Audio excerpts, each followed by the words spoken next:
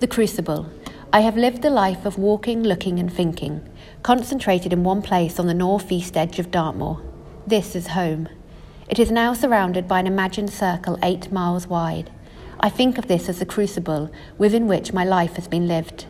It exists as an external mapped topography, the study of the landscape's physical features of moor and river valleys through which I have walked each day across time, seasons and the passing years. Here are gathered all of the sunrises, the snowfalls, the radiant days of hawthorn blossom and ice bows, the frozen and sodden steps across a series of repeated paths. Since 2020, Fabian Miller and photographer Nicholas J.R. White have been working on a project called The Crucible, a name they have given to the small circle of Dartmoor that has been the site of Fabian Miller's seen and imagined pictures for the last 32 years.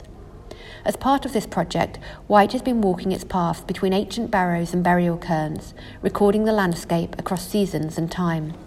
White's atmospheric images from the series are presented here for the first time. They are shown alongside a map of the 8-mile area that makes up this imagined circle. Walks and sites related to Fabian Miller's work have been marked upon it.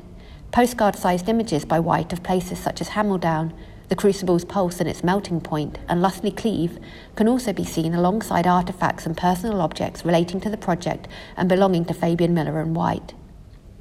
Sharing the gallery is a wooden Iron Age figure found in a quarry in King's Tainton on the eastern edge of Dartmoor in 1867.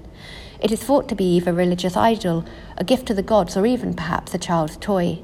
This strange figure embodies Fabian Miller's idea of the Crucible's genius loci, the spirit of place. Like his own artwork, it represents a human trace in the land and a link across time and culture.